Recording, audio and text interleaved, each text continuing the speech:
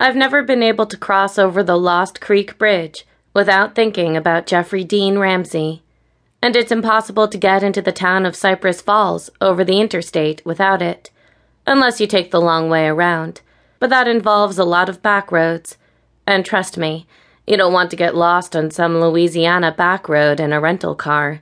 It ain't exactly L.A., which is where I live now.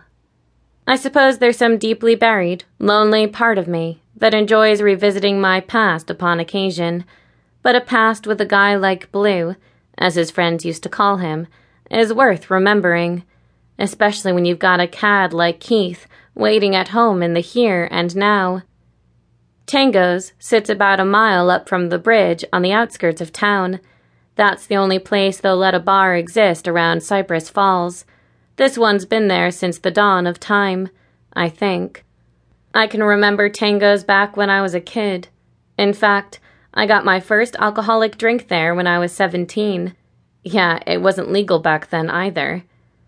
Usually when I come home, if it's not a family thing, it almost always has something to do with heartaches and regrets. This time was no exception. My husband Keith had gone off on one of his business trips again, and the kids were away on a summer trip to Cancun. I should be so lucky. So there wasn't really much reason for me to sit around the house. Plus, I never was the kind of girl to sit around waiting for a guy to show up, even if he was my husband. Times like this, I always like to drop by Tango's before heading for my parents' house. A little liquid courage never hurt anybody, especially when you know what's waiting for you when you get to the house.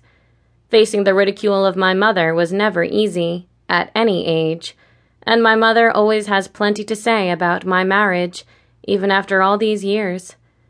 I tapped on the brakes and let the car roll to a stop near the front door of the bar. There were only a couple of cars in the lot.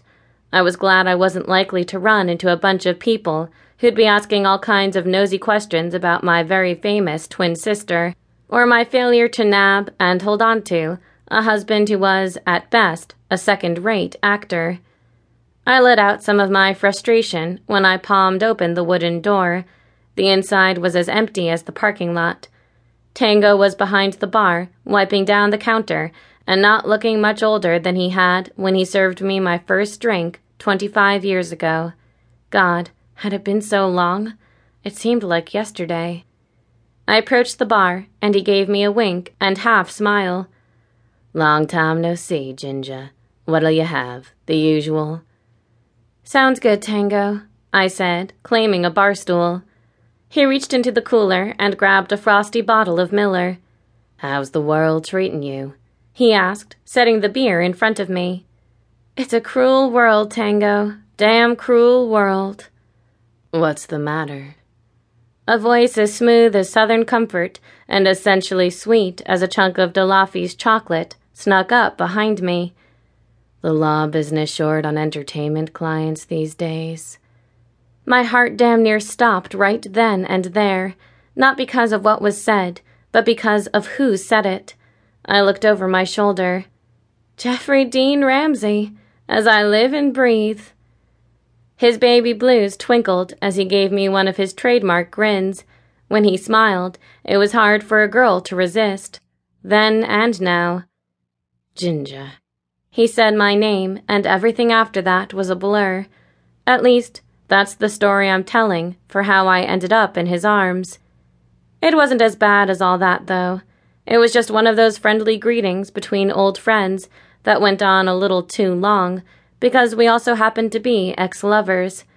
You see, Jeffrey Dean was my first. He inched me an arm's length away and gave me a good once-over. "Ginger, you haven't changed a bit." "Yeah, right. It'd been at least 20 years. "You're as beautiful as ever." "And you're as good a liar as ever." We laughed, and I climbed back up on my bar stool. "May I?" he asked, gesturing to the empty stool at my side. "Be my guest," I shrugged. Jeffrey Dean joined me at the bar, and Tango served us tequila sunrises in honor of those old high school days.